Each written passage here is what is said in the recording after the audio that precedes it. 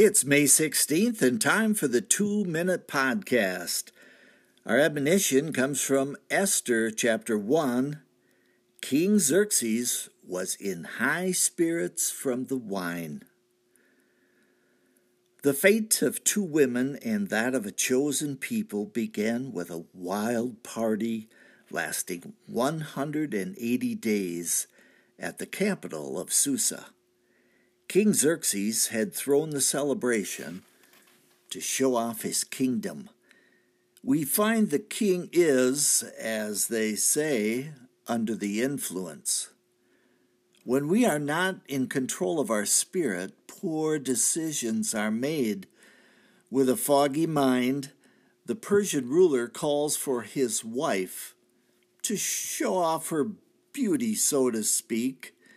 She refuses to be put on display. It may be that Vashti was simply not asked to walk a runway, but to do so without the benefit of clothes.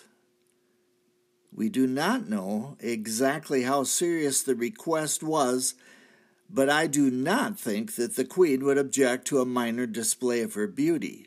No, this request was repulsive to her and far more serious. It is ironic that the salvation of the Jews would be accomplished in the nation of Persia, ancient Iran, which today seeks Israel's total annihilation.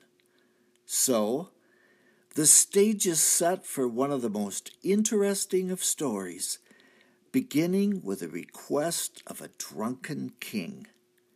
Wine is a mocker. Do not give control of yourself to spirits, or you might find yourself making foolish decisions. That's a 2-Minute Podcast. I am Michael Foskey.